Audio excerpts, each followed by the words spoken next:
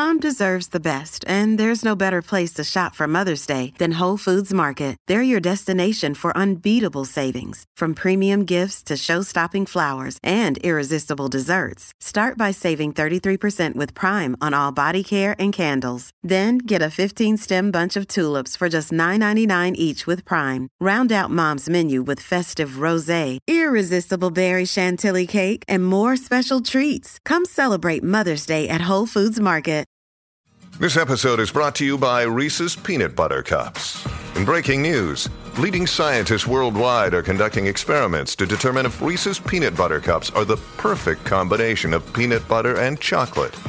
However, it appears the study was inconclusive, as the scientists couldn't help but eat all the Reese's. Because when you want something sweet, you can't do better than Reese's. Find Reese's now at a store near you. Hey everyone, I'm Megan Teets, and this is Sorta Awesome.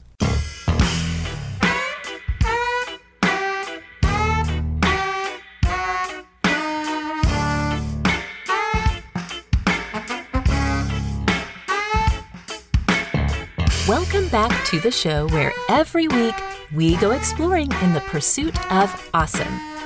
You can count on us to keep you informed of all the best, shiny things out there when we share our Awesome of the Week. In each episode, we also take your questions and bring you the answers you need to help you uncover all the awesome within your own life. This week, our Hollywood housewife Laura joins me as co-host, and we are talking all about the art of hostessing and the practice of hospitality. You might notice the audio is a little glitchy in a few places this week, and that's because Laura was recording from her family's lake house, where she happily hosts friends and family all summer, but sometimes the internet connection gets a little bit lazy. I don't think you're going to mind though, because she has collected some fantastic tips for hosting, and she's going to tell us all about her most recent dinner party disaster. All of that, plus our Awesome of the Week, coming up in episode 18 of Sorta Awesome.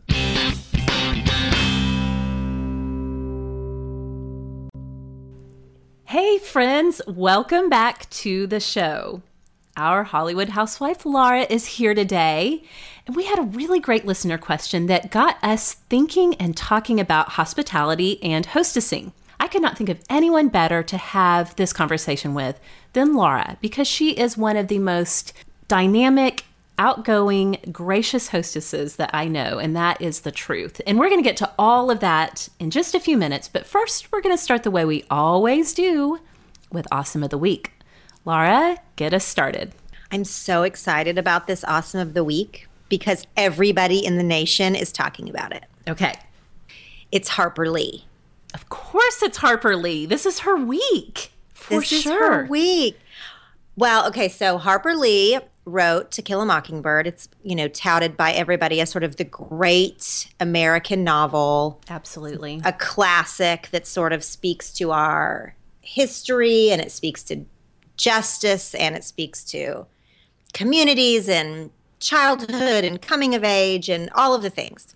It's a great, great novel. I actually reread it last week for my blog's Read Great Books Literature Challenge. I'm doing a challenge this year where we're each month reading a great work. And I chose To Kill a Mockingbird for June because I knew that Go Set a Watchman was coming out in July. So yes, I reread it last week. It is so much better as an adult than it was when you read it in high school. Yes. Oh, hands down, it is, for sure. I kind of braced myself thinking things like that never live up. Things that were magical to you when you were young, and then you revisit them and you're like, maybe, oh gosh. I braced myself for that, and it was totally unfounded. That book has held up, unfortunately, in a way. That book is still so relevant. Oh, I know. Yeah. But besides some of the more difficult themes, which are very interesting, just the language, just the way it makes you feel, the characters, like all the things. That book is amazing. Stunning. It absolutely is, yes. And we had a really great discussion online about it, and which just made me even more, excited for Go Set a Watchman, which came out this Tuesday. I have not read it yet, and I'm still pausing to figure out if I'm going to, because the early reviews are saying that the characters in some of the story are really different from our beloved To Kill a Mockingbird. Mm-hmm. Yeah. So it's giving me a little bit, I pre-ordered it to arrive on the day that it released, and I'm just feeling a little bit nervous because, for people who don't know, Harper Lee actually wrote Go Set a Watchman first. Yes, it's her first work. Mm-hmm. It's her first work. It's still Scout, the main character, but she's grown and she lives in New York. And Go Set a Watchman, she returns to Alabama and is sort of dismayed by some of the racism there and everything. And at the time that she wrote it, the publishers or the editor did not think that it was that strong of a work, and in fact wanted her to bring out more of the flashback from her childhood. Like, some of those stories were really compelling. So that's what she did. She reworked it for, about 2 years. And what came out of that was To Kill a Mockingbird. Mm-hmm. Yeah. So Go Set a Watchman is this sort of original old manuscript that was, quote unquote, found by her attorney. I feel skeptical about this whole story. You're such a skeptic. I'm such a skeptic about this found manuscript. Right. Whatever. I mean, I do believe it's the original manuscript. Right. But yes. I don't know where it has been. I think your years in television production have given you a healthy skepticism about when these things happen. Like, this just turned up after all these years. Yes. And while she's still alive, and all these things. So I don't know. Yes. I feel a little nervous about its arisen from the vault. So that's why I chose Harper Lee herself as my Awesome of the Week and not either of the books, because I just think it's a fascinating look at her as a writer, as we're sort of uncovering the old manuscript and how it morphed into To Kill a Mockingbird, and just like what it says about her as a artist. Yes. And since both works are rumored to be fairly autobiographical, to just sort of think maybe what she went through as a person and as she was creating these things. I just think it is so interesting and something that we don't get to see very often with artists like this, which I think happens. I think that people's work, do change or evolve or are biographical in some way, and we don't always know the details of that.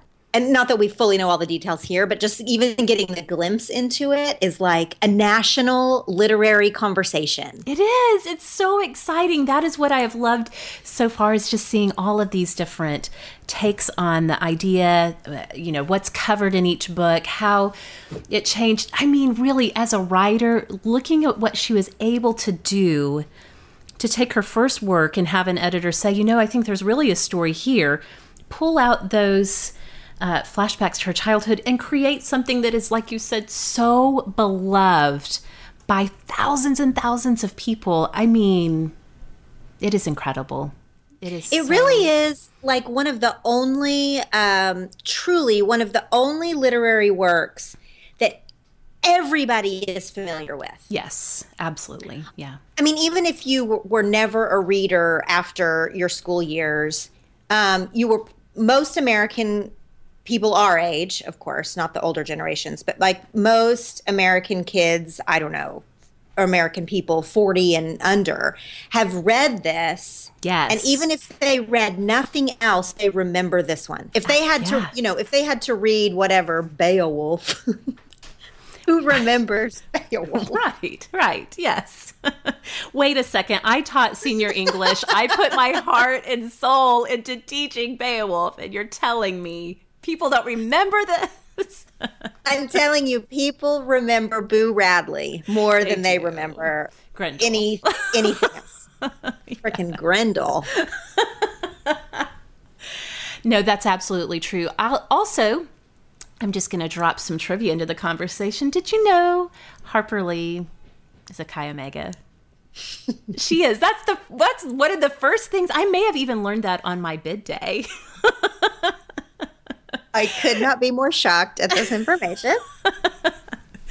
Truly, she is basically our patron saint of Chi Omega. To be able to, she doesn't seem sorority-ish to me. She doesn't. Although I've had people tell me that I don't seem sorority-ish, so you just never know about us sorority girls, I guess.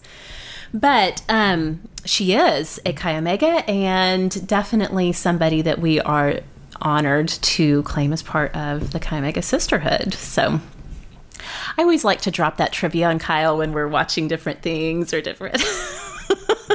I do it too. I wasn't a Chi. Of course, I was a Theta. But if there is like a well-known Theta on the TV, it does not matter what they are doing. Yeah. It has to do with science. It has to do with anything. I'm like, well, they were a Theta. I know. I do the same thing to Kyle. Lucy Liu comes on the screen every single time. I'm like, she's a Chi Omega. Kyle's like, I know. Chi Omega. Okay. Let's drop it.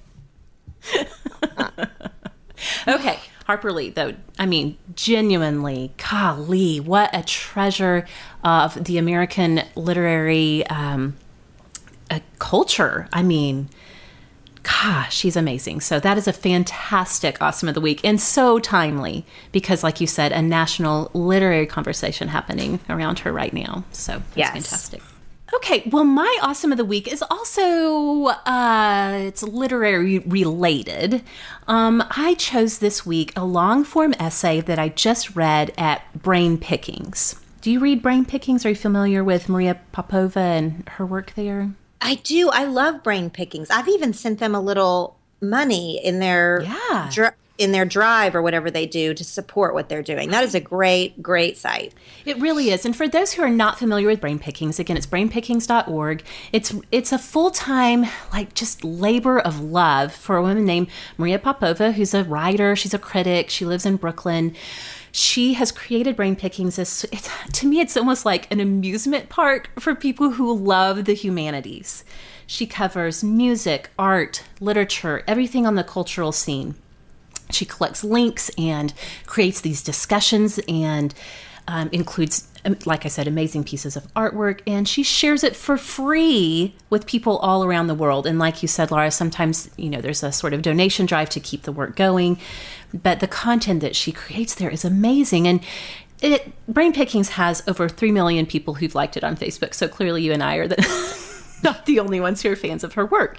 Well, so she writes these long-form essays, and the one that I just read from her is called Musicked Down the Mountain, How Oliver Sacks Saved His Own Life by Literature and Song. So a little context on this piece, which was just fantastic. I mean, it's going to be one of those that stays with me for a long time, I think. So Oliver Sacks, Dr. Oliver Sacks, is a British neurologist. He is a man he's just this triumph of humanity. He is an incredible genius when it comes to understanding how the human brain works. Some of you all may be familiar with the book that was later adapted into a movie called Awakenings. It's a film that starred Robin Williams and Robert De Niro as he used music to treat patients with a very specific brain abnormality happening. He's an amazingly intelligent, just impossibly genius of a man. Well, in this piece at Brain Pickings, Maria chronicles the story from his autobiography where he talks about one time he was hiking on a mountain. I will not go into all of the details of it, but essentially he got spooked by a bull that was literally in the path on this mountain. He was running, he fell and broke his leg. Against all odds... Wait.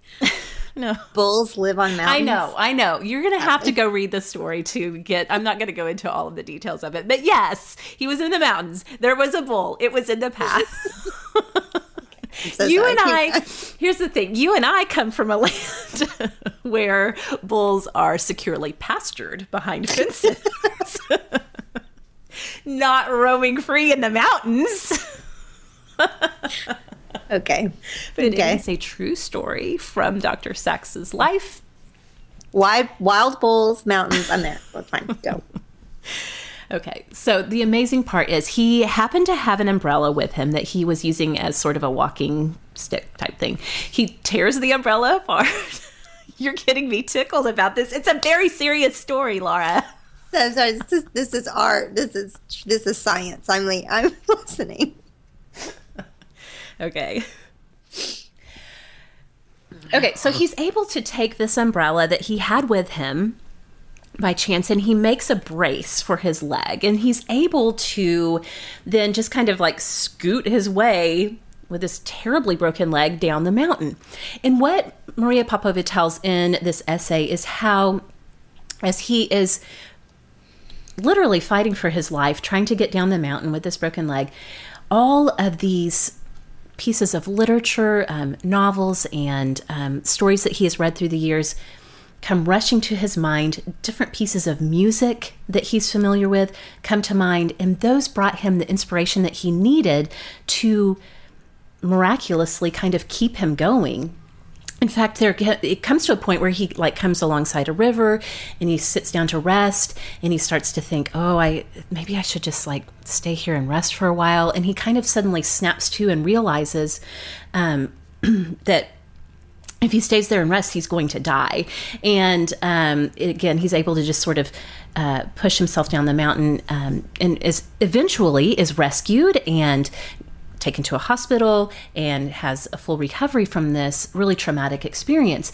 But for a person who loves literature, loves music, this essay is just such an amazing look at what the human brain is capable of in really harrowing circumstances, and how pivotally important arts and humanities are for human beings. I mean, they're not just a luxury. They are not just electives that can be cut when funding gets short.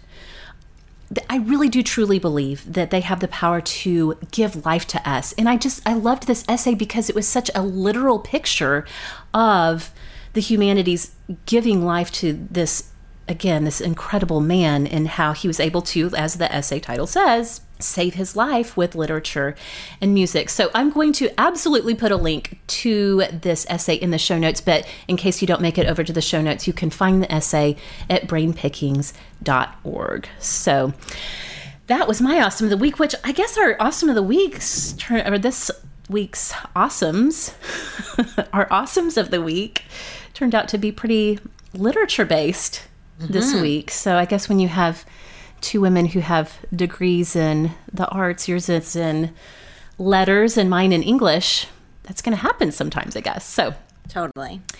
Okay, well, moving ahead, as I said at the top of the show, we are going to be talking all about hostessing and hospitality today. I want to note that Laura is joining us right now from her lake house, her family's lake house, where she and her family spend each summer. Not only do y'all spend your summers out there, but you also host pretty much nonstop family and friends out there all summer as well. And so that is perfect timing for us, because we have a really great question from a listener we'll get to in just a minute that really got us thinking about hostessing. I am here at our lake house. We bought this. My husband and I bought this house before we even had children, when we were early married, with the intent to have like a getaway from Los Angeles and to host family and, have a place for our kids, our eventual kids at the time, now our actual kids, to see a different slice of life, a different slice of America. We're in the southeast part of the country. It's very, very, very culturally different from California. So we are here, and as much as it is a retreat, because this place is magical and peaceful and beautiful and all of those words, it's not restful in the traditional way, because we have guests here all summer. So I try to come with the kids for about 2 months a year, and we have groups of people in and out like almost every single weekend. And we're talking like big groups. Yes, not just like your parents come out and spend the weekend. No, we have, last week we had 18 house guests, and next week we'll be hosting 25. That's a lot of people in one lake house. It's so many people. And we have, those two groups are family, because we do a lot of family stuff in July, but we also have friends from all over the country come and, bring their families. Jeff has hosted his fantasy football retreat, group of college friends, guys here several times. I've hosted my college friends. I've hosted a group of blogger friends several times. Like, we host here all kinds of groups and guests, and we feed these people, and we go out on the boat, and it's a very different kind of hostessing than, I guess, what I was used to, the rest of the year or pre having this house. Right. And I wanted to note too, I have just had the complete honor and so much fun to be hosted in both of your homes, your home in LA and out at the lake house. And definitely there's a different feel because of the surroundings in each place. But in both homes, I can testify to the fact that you just have that gift of making people feel welcome. Everything from the little details that make you feel cared for and looked after to planning activities, and food is a big part of it too. And you handle all of that so well. Not only do you host in your homes throughout the year, but also you do other kinds of hosting things. For example, you've hosted a number of book release parties, including my own here in Oklahoma City back in 2012 when Spirit-Led Parenting was released.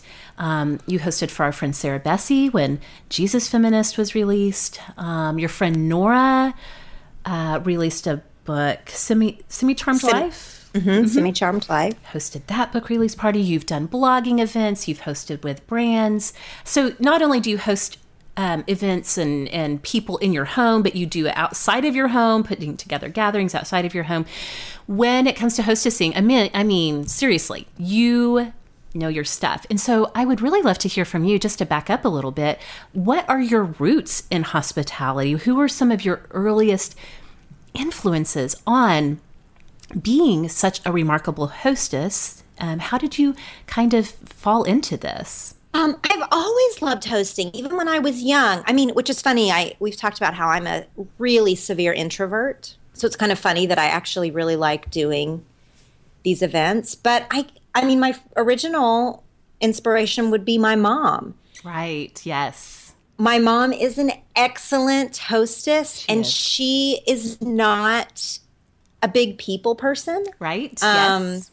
So it's kind of funny that she is so good at throwing a party. She really is. And it's funny that you say that because, for several years, over the Christmas holidays, when friends were back in our hometown for Christmas, you would invite, and this is when we were adults, you would invite us to come over to your parents' house and we would hang out. And your mom would do that. She would come out with like plates and platters of food, like food from everywhere. As soon as we sat down, she was like, "Can I get you something to drink?" I mean, everything was taken care of from the hostessing standpoint, and then she would totally disappear. No, that's her favorite way to host a party. Yeah. She doesn't want to talk to anyone. She Right. doesn't want to do like the social part of it, but she loves she loves setting the tone of a room. She loves putting together the food and the theme and the decoration and how you feel when you walk in the door. Yes. Like, she loves that. Like, what's in your eyesight right when you scan the room? Like, she is really good at thinking of those things. She would have made a great event planner because they are more behind the scenes. And she threw a big New Year's party for all of her friends. It was an adult-only party mostly when I was growing up. And so I always was, had to be upstairs or with a babysitter or something. But I witnessed her throwing these events. And then she was always on like a hosting group if there was a baby shower or a wedding shower or, when I was young, you know how it is in a small town. Like those are the social events of the month, are, people's showers or Yes, they are. Yeah. those kind of parties, Right. engagement parties or whatever, those kind of things. She was always part of the group of women doing that because they knew that she made the best food. She's an excellent cook. And she's really like the workhorse of it. You know what I mean? Totally. So I witnessed that always. But I was also inspired by the other women who would be hosting those types of gatherings when I was a kid because, some women are more into the social side of it. They actually don't care that much about the work that goes into it. They love to actually greet people and speak with everyone and make people feel welcome. And those are almost two different skill sets. It's really hard to be really strong at both of those things. And I know for myself, depending on the event or my mood or what's going on in my life, I will sometimes be more like my mom and just want to like do the work of it that I don't mind and actually enjoy, but I don't want to like talk to anybody. Or be on the side of, I don't care about the details, I'll just have it catered and don't care about all of that stuff. But then I really want to enjoy the people who are there. Yeah. It's really hard to play both roles. I actually don't even know. I know very few people who can play both roles well all the time. I think those are almost two different things. Yeah, I was going to say, I think that is a very excellent point, that it is two different skill sets, and that some people are really gifted in doing the behind the scenes stuff, and some people are really gifted in doing the sort of front of the house stuff, if you want to call it that. So I think that's a great distinction to make. Okay, well, let's go ahead and get to our listener question. And this is from Rebecca in Denver. And she wrote in to ask, she said, I would love to hear your philosophies on summer entertaining. Do you plan big themed events with tons of details, or do you lean toward spur-of-the-moment cookouts? Either way, how do you pull off a great party without running around crazy in the kitchen?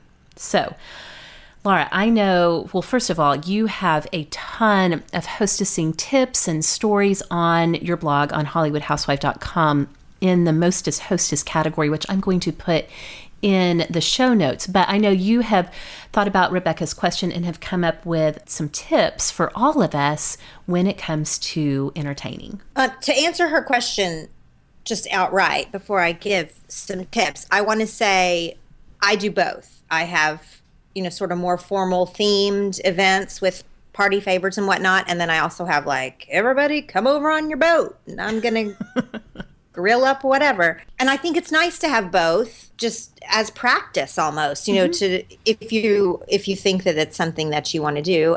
The thing that I have learned the most in the last 1 to 2 years of hostessing, and I feel like I have been actively hostessing for,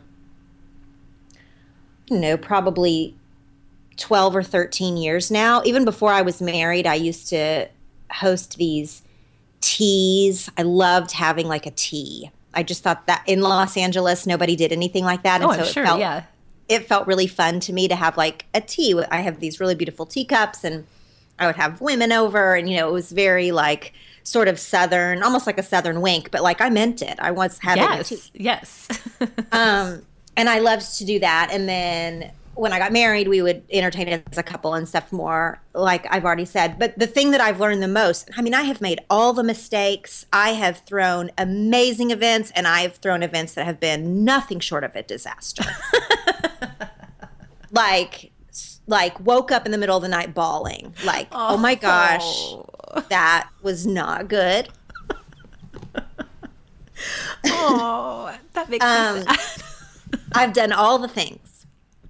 And so what has like changed my hosting game, I feel like in the last couple of years, is I was under the impression for a long time that hosting people in your home or otherwise was about impressing them.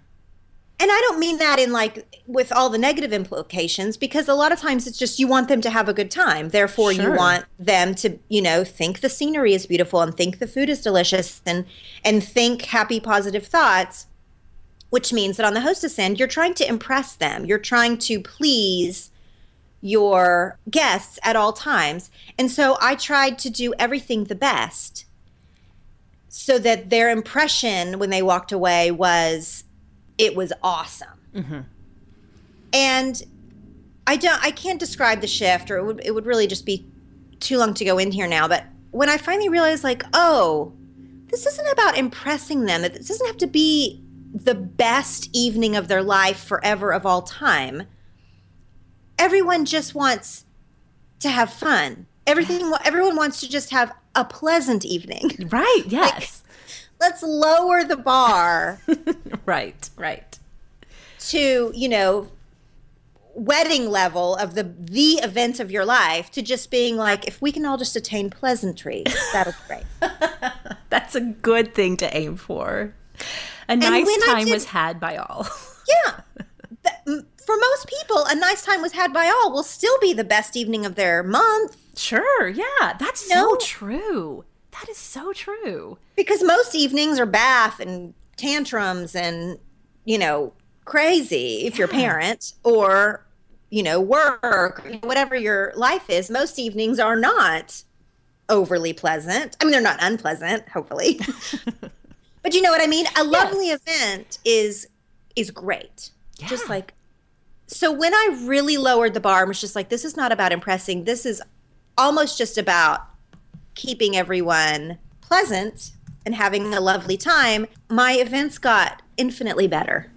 That is fantastic. That's such a great perspective to have on it. Yeah, I like that because most people's evenings are just what you do. It's just regular life. And so if you can create a space where people are just getting together and just, having a nice time, it's something special. It's something out of the ordinary of their regular, even if it's not during, the evening or whatever. It's something special. It's something out of the ordinary. Who's going to walk away from that being like, well, that could have been a lot better. Laura's off her game, that's for sure. No one's going to do that.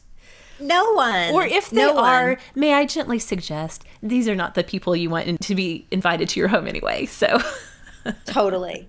Plus, if for whatever reason you think, I mean, I've been to events and been like, these are not the best cupcakes I've ever had. Like, this is kind of a dry cupcake or whatever, whatever thought you might have. It does not reflect upon the whole of the event or the hostess or the whatever.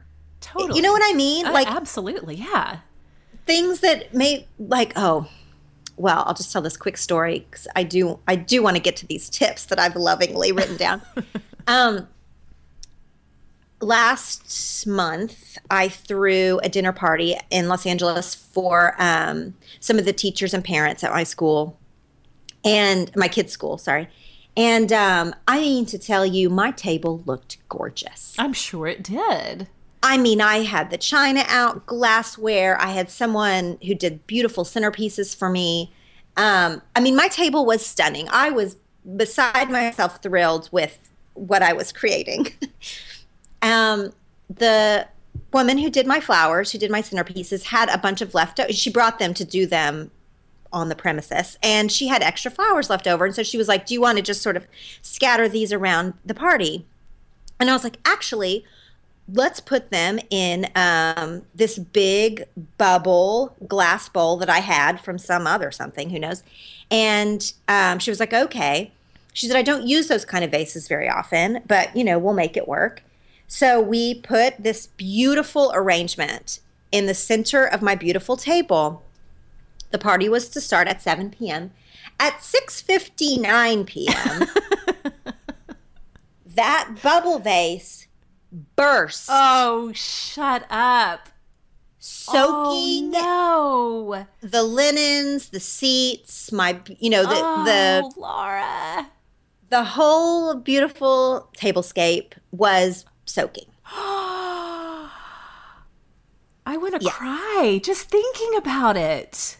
And then my guests arrived, in 30 seconds with glass. There's broken glass on the floor. Oh my gosh. And, we ended up having to sit on towels. Had to fold up towels.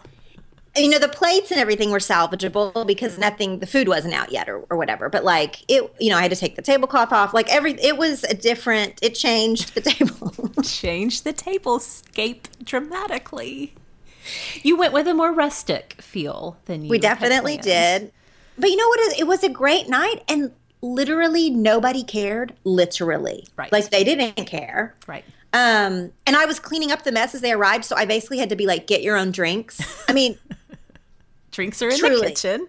No, truly. I had set wine. I was like, there's the wine, or there's the, ice, or whatever it is you're getting. Have at it. Yes. Yeah. Nobody cared one lick. And in fact, my mom, who has said this to me for years, and I just did not believe her. I thought this was the dumbest advice I'd ever heard. Forever, about lots of things, she's always said, if things aren't perfect, people are more comfortable. Oh my gosh, that is so true. That people are actually uncomfortable when things Yes. are totally perfect. You know, we're going off on a tangent a little bit, but that reminds me of something really poignant that a friend of mine said to me a long time ago when we lived in Texas. I was a young mom. I only had Daisy. She was a little toddler. And I had gone over to this friend's house who was just a little bit older than me. She had 3 kids, and she lived in this charming, beautiful old home in San Marcos. The inside, it really did, it looked like from a home magazine. It was just so pretty and so charming. And we lived in this little cramped townhouse apartment at the time. And you know, I just felt so welcome and so comfortable there because my friend was so gracious and welcoming. And as I was leaving, I just said offhand, like, "Oh, Melissa, your home is perfect. Thank you so much for inviting me over. We had had coffee or whatever. Your home is perfect and gorgeous." And so Daisy and I left. I didn't think much about it. And a few days later, she emailed me and she was like, I just want to tell you that my home isn't perfect. And I feel really uncomfortable with that word because I grew up in a home where everything had to be perfect, and I never wanted that for my own home. And she just went on and on about how she, more than anything, she wants her home to feel welcoming, sure, but that she just kind of had this almost visceral reaction to me saying that her home was perfect. And I think that really speaks to what your mom was saying, is that when you do walk in someplace that feels outwardly perfect, it makes you like afraid to sit on the sofa and afraid that you might leave a ring on the coffee table, or that there's something that's so much more inviting when your imperfection is showing and seeping through, or is, you know, spilled out over the tablecloth. Because it makes people act different. Like, I was in the dinner party where I had that disaster. I was envisioning a certain sort of cocktail vibe. Most of us were acquaintances. We didn't know one another very well. These are other parents from school and things. And so I was thinking it would be a very grown-up sort of cocktail-y vibe. Well, when there's water splashing upon everywhere and broken glass. And don't step on the broken glass, it sort of took everything to a much more casual notch than took everything down a notch to like a casual level that I wasn't envisioning, but was probably better. Right. Yes. It made everybody more like less stilted and like, you know, well, what part of the city do you live in? And, you know, and more like, oh my gosh, hand me the duster. What, you know? Yes. So I'm not like glad that the bubble I was going to say, vase burst. So your first tip is try to orchestrate a disaster as your guests are walking in the door. No, because it actually stressed me, and then I couldn't pull back. Sure, it took me like an hour to relax, kind of, you know, after that. So no, I don't recommend that you orchestrate a glass disaster. But I do think that if you can let yourself think, okay, this didn't ruin anything. Right. This didn't. Yeah, that is so true. That is a really fantastic insight, something that I think anybody who is looking to start hostessing or to even just become more comfortable, if you've done it in the past, and I feel like that really applies to me. We have done a lot of hosting, especially just cookouts and those kinds of gatherings in the past, but I've been so hesitant to do it with the twins, and the house is always a wreck. And so that's really actually speaking some powerful truth to me right now. So okay, let's get into these tips. Let me tell you. Oh. I have some tips. Okay, yeah, let's get on to the tips. Okay, the first one is what you just said, kind of. The first tip of hostessing is just do it. Like, you would not believe how many people say to me that they're scared to do any of it, to do a formal gathering or to do a casual gathering. Their hang-ups are aplenty. Mm-hmm. Yes. Everybody has their own hang-ups, be it your friend who would, thought it was, who might have a perfect standard to which she would live up to, or the person who's just worried about their dirty house. It doesn't matter. Just do it. I think no matter what kind of thing you want to create, you have to just do it the first time. And then you're over the hump of it and be like, well, next time I'll do it differently, or that worked out perfectly. Why don't we do this more? Right. Yeah. Yeah. So my first thought is, if you're so inclined, just step out on a limb and do the first one. Just do it. Mm-hmm. Tip number 2 is let go of who comes. Ooh, that's good. That's really good. This is really important to me. I've learned this lesson in hurtful ways over the years. If you're really attached to who's going to attend, like say you invite 10 women to your tea, and but really there's 2 that you're really hoping will come, and they don't. Well, you have the other 8 women there, and that is going to be its own dynamic and its own special thing.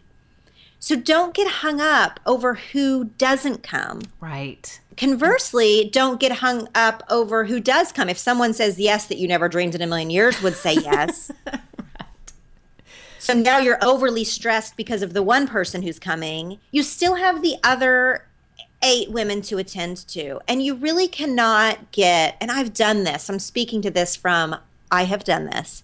You cannot get tangled up in who comes and who doesn't come. You need to send out your invitations, and you need to just let the attendance fall where it does. That is so good. And then you can really fully focus your energy on the people who are there. And like you said, let go of the other stuff. Mm-hmm. If there's really something, I'm going to confess something sort of embarrassing here. I have thrown an event just because I wanted, 1 or 2 people to come specifically. I've like thrown a whole thing around, wanting to get to know someone better or, whatever. That's not the surface of why I'm doing the event, but that's my secret reasoning. Mm-hmm. Don't do that. Like, don't do that. Just learn from me not to do that, because your expectations of that are never going to go how you want them to go, ever, ever, ever. If you want to get to know 1 or 2 people better or whatever, or honor them in some way or whatever that relationship is, then just ask them to coffee, just that person. Yeah, that's good. That is a good lesson to learn. Don't invite them to your girls' night to impress them or to change that relationship between you and them or whatever. Like, that's really not the way to go about it. It's not fair to yourself as the hostess, and it's really not fair to your other guests who are there as well, who, again, they may never know it, but they're not receiving the fullness of who you are and even why you wanted to create the event. So no, just don't do it.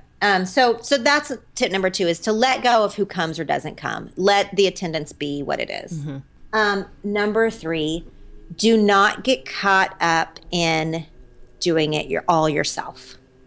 Oh, that's good too. Mm-hmm. There is so much out there in magazines and Pinterest and whatever that you feel like you have to have all homemade mason jar decorations and homemade food and homemade hand-printed invitations and like all the things. That is dumb. To put it bluntly, that's stupid. It's so stupid. You're only going to stress yourself out.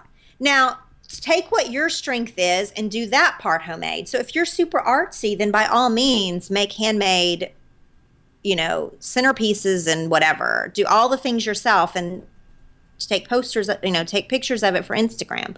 But then maybe get takeout food. Right, yeah. Or if maybe your strength is in the kitchen, and then buy store-bought decorations. Right, yeah. Work with your strengths. No one works with your strengths. You cannot do all of the things DIY unless you plan 6 months in advance. And I do know that there are people out there who their strengths are all the things, and they do plan 6 months in advance. That is totally an anomaly and not normal life.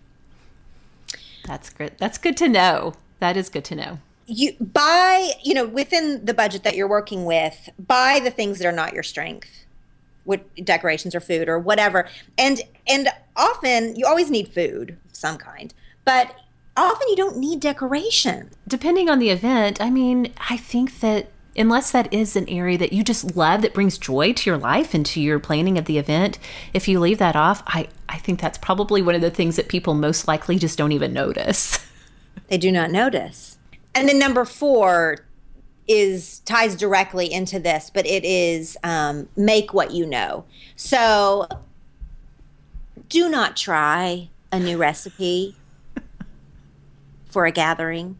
I have unfortunately done that many times. I don't know why, because I'm a ding dong. That's why. I have tried brand new things, even if it's a simple Pioneer Woman recipe. Hers are usually not that complicated, but I'll be skimming Pinterest and be like, ooh, that looks perfect. And then 5 minutes before everyone gets there, I'm completely freaked out and stressed out because, I shouldn't have done something brand new. It's the worst. Don't do it. You're going to mess it up, or it's not going to taste good, or whatever. Right. You should have, every host or hostess should have, between 5 and 10 go-to entree recipes or food for groups, or, whatever your event is. And you need to stick with that. No one ever, especially if they're plain crowd pleaser type of recipes like roast or whatnot, no one is ever going to be like, well, I had roast here last time.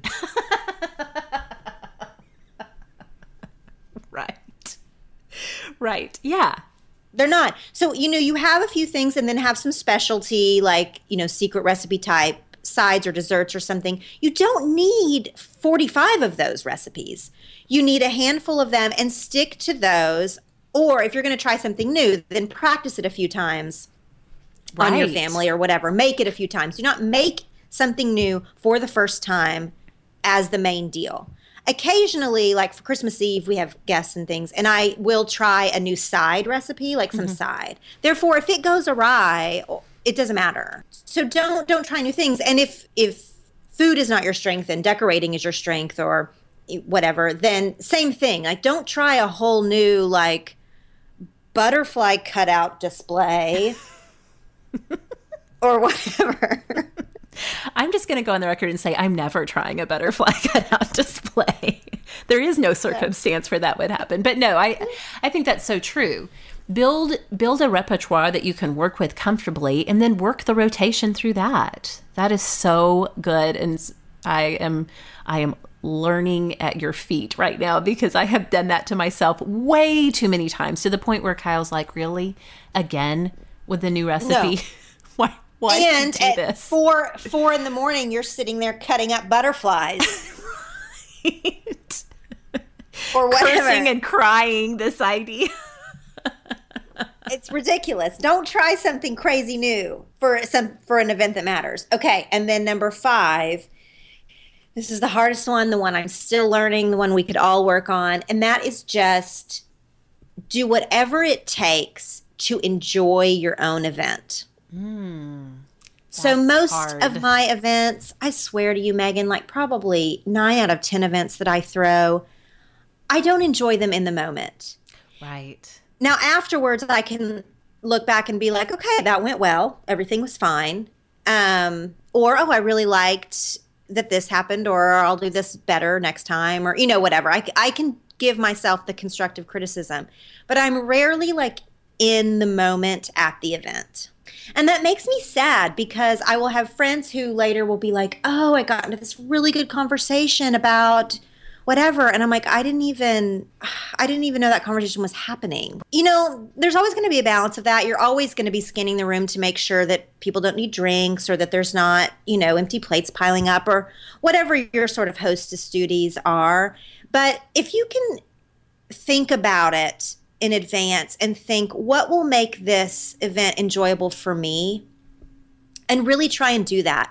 And that can be various things. That can be if you have the ability to hire someone to help you clean up as the party's happening, or to, have your teenage nephew be the one who pours the drinks, or use paper plates if everyone dumping their own trash is going to take off the cleanup for you.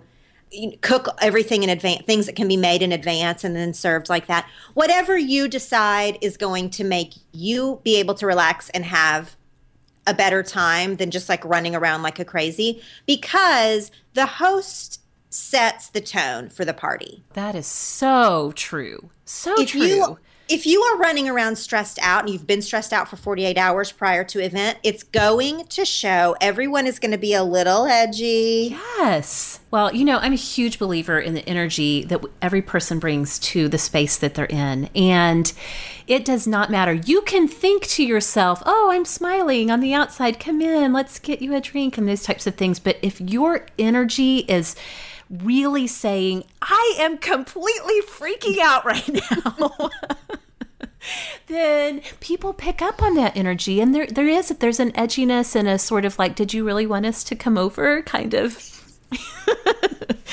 response. So I think that is a huge part of like deciding what is my priority in this. And if it is to make people feel welcome, like how do I prioritize how I'm going to spend my resources? Like you said, do I need to outsource some of this? Do I need to set up a full buffet to where people, it's just like literally help yourselves. I'm not going to, I'm not going to worry with this. Whatever it looks like, make that the priority so that as people are coming in, that you do have the freedom to project an energy that is absolutely like, I am so glad you're here. Come in, sit down, kick off your shoes, whatever. It makes a huge difference for everyone's experience of the event. Like if you're excited about the event, everyone else will be excited about the event. So like true. You're so excited to discuss the book, you're hosting book club, or you're so excited to toast the happy couple, or whatever it is. If you are genuinely in your heart excited about the gathering that you're pulling together, it will shine through. But you cannot do those things if you are really, really, really stressed out. So if you follow some of the other tips, you will be naturally relaxed. If you've made a dish you've made a million times, so you're not worried about the food, or whatever your particular stressors are. Mine always tend to revolve around food. And so when I realized that my stressors, even though I'm actually a decent cook, when I realized that for the dinner parties I was throwing, that the food was such a stressor for me, I started to hire that out. And I mean to say I've brought in pizza, or I have had a chef. I've done all manner of different things, but I'm really comfortable making food for big groups, mostly at the lake. I feed big groups all the time. But when it came to these intimate dinner parties I was having, the food part of it was so stressful to me that I realized I didn't want to do it. It wasn't joyful. Like the event wasn't joyful. So then I started changing up how I did the food. I brought the food in. And one time I literally brought in P.F. Chang's and put it in bowls. And no one cared, I'm sure. People were like, I love P.F. Chang's. Who doesn't? Yeah. Those tips are amazing. And I'm saying it again, truly, I'm taking a lot of this to heart because hospitality is something that we feel strongly about, but we have gotten so off track with it mostly because of me, because my thing is never the food really, honestly, because Kyle usually covers the food. He's a fantastic cook. He almost always covers food when we have people over. So that leaves me feeling like, well, if my husband's cooking, I need to at least make sure that the house looks great, right? So that is honestly why we have gotten so off track with hosting people in our home and practicing hospitality, which we do believe in, but I've just gotten it in my head that the house has to be perfect if we're going to have people over. So I'm genuinely sitting here and really thinking about and reflecting on these tips. Such good advice. So for me, outsourcing may be like hiring a one-time housekeeper to come in and like, if I can't like mentally adjust my own expectations, like outsource it and say, I'll get a Groupon for one-time housekeeping, Or if I may lightly suggest, if you are really truly worried about the way your house looks, I think you need to focus on a few areas. So nobody sees dust bunnies in the corner of your living room, right? Right. Yeah. Where they might notice is like the powder room. So clean the bathroom where they're going to be going to the bathroom. Clean the areas where you think they're actually going to congregate or where they might notice. Don't feel like you have to like do the whole house spick and span, top to bottom, wax and whatever. Right. Yeah. Mm-hmm. So when I need to do a quickie thing, I always like try to make sure where they might notice. Yes. Looks good. That's good. That's good stuff. Well, and speaking of just being able to get over your own expectations for hostessing and just doing it more often, earlier this year at mothering.com, there is a fantastic article called How to Host a Crappy Dinner and See Your Friends More Often. It was published last February at Mothering. And the woman who wrote it, her name's Melanie, and I think her last name's Mayo Lasco. She talked about how she and a close friend of hers decided to just have an experiment and see what would happen if they just started inviting each other over to the other's house for dinner and just from the outset saying this is just going to be a crappy dinner. So they came up with some rules to reassure each other that they were really going to meet the standard. The standard of crappy. The standard of crappy.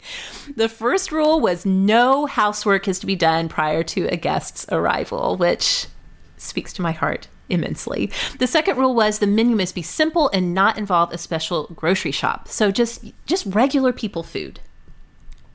Third rule was you have to wear whatever you happen to have on, which that one's not a big deal for me because I actually just live in t-shirts and skirts. And that's, if you see me, that's basically what I'm in. But so, no dressing up and no worrying about what your kids have on, just whatever you're wearing. No hostess gifts was the fourth rule. And then they said the fifth rule was optional. You must act like you're surprised when your friend and her family just happen to show up at your door. So the idea is just a really, truly a come as you are dinner. And they started doing it and they did start to see each other more often. They do it once a month and just to make sure that they really grow their friendship and that their families are really staying connected, taking all the other expectations off the table.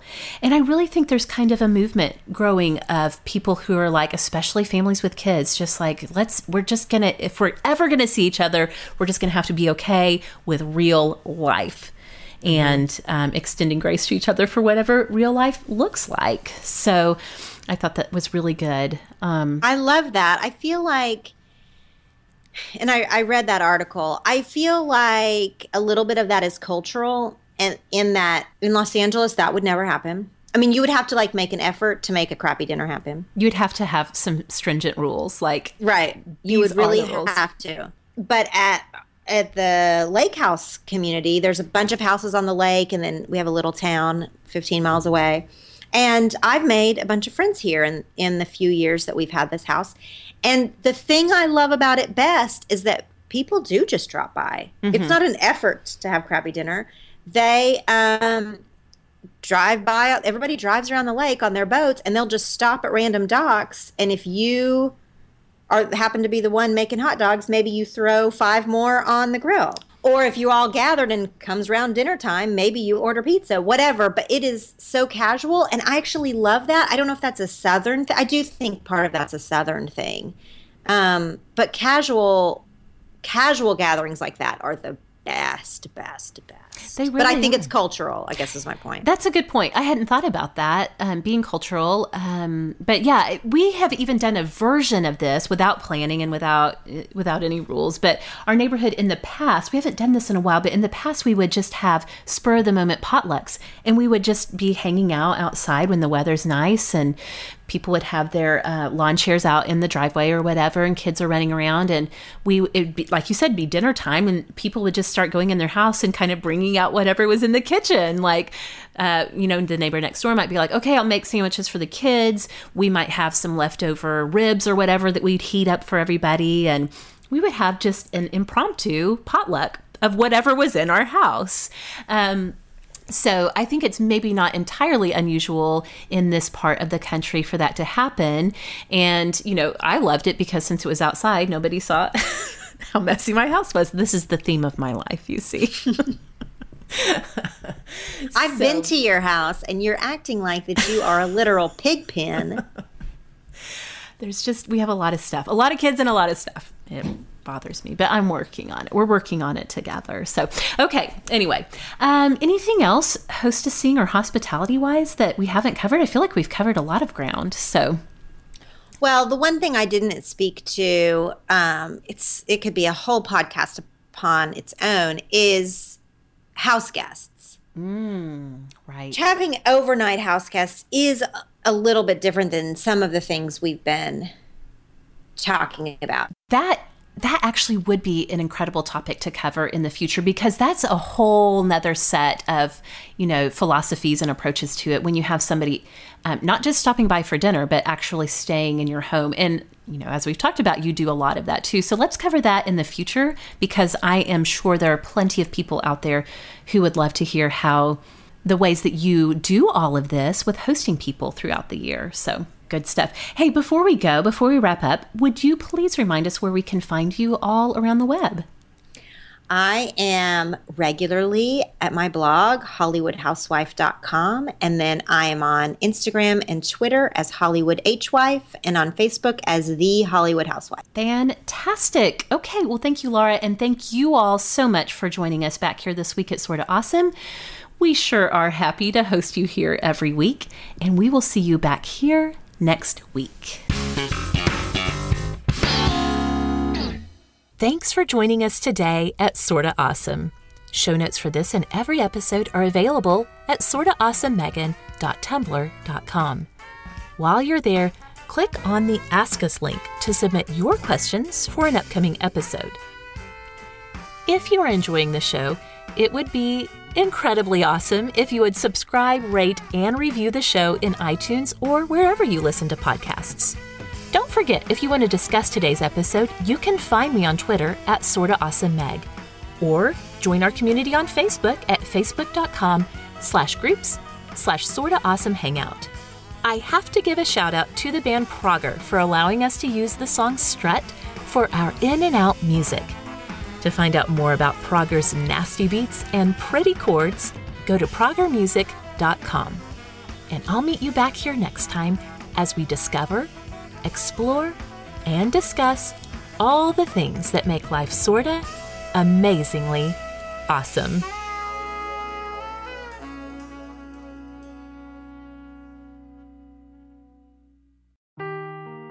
Seeking the truth never gets old. Introducing June's Journey, the free-to-play mobile game that will immerse you in a thrilling murder mystery. Join June Parker as she uncovers hidden objects and clues to solve her sister's death in a beautifully illustrated world set in the Roaring '20s. With new chapters added every week, the excitement never ends. Download June's Journey now on your Android or iOS device, or play on PC through Facebook Games.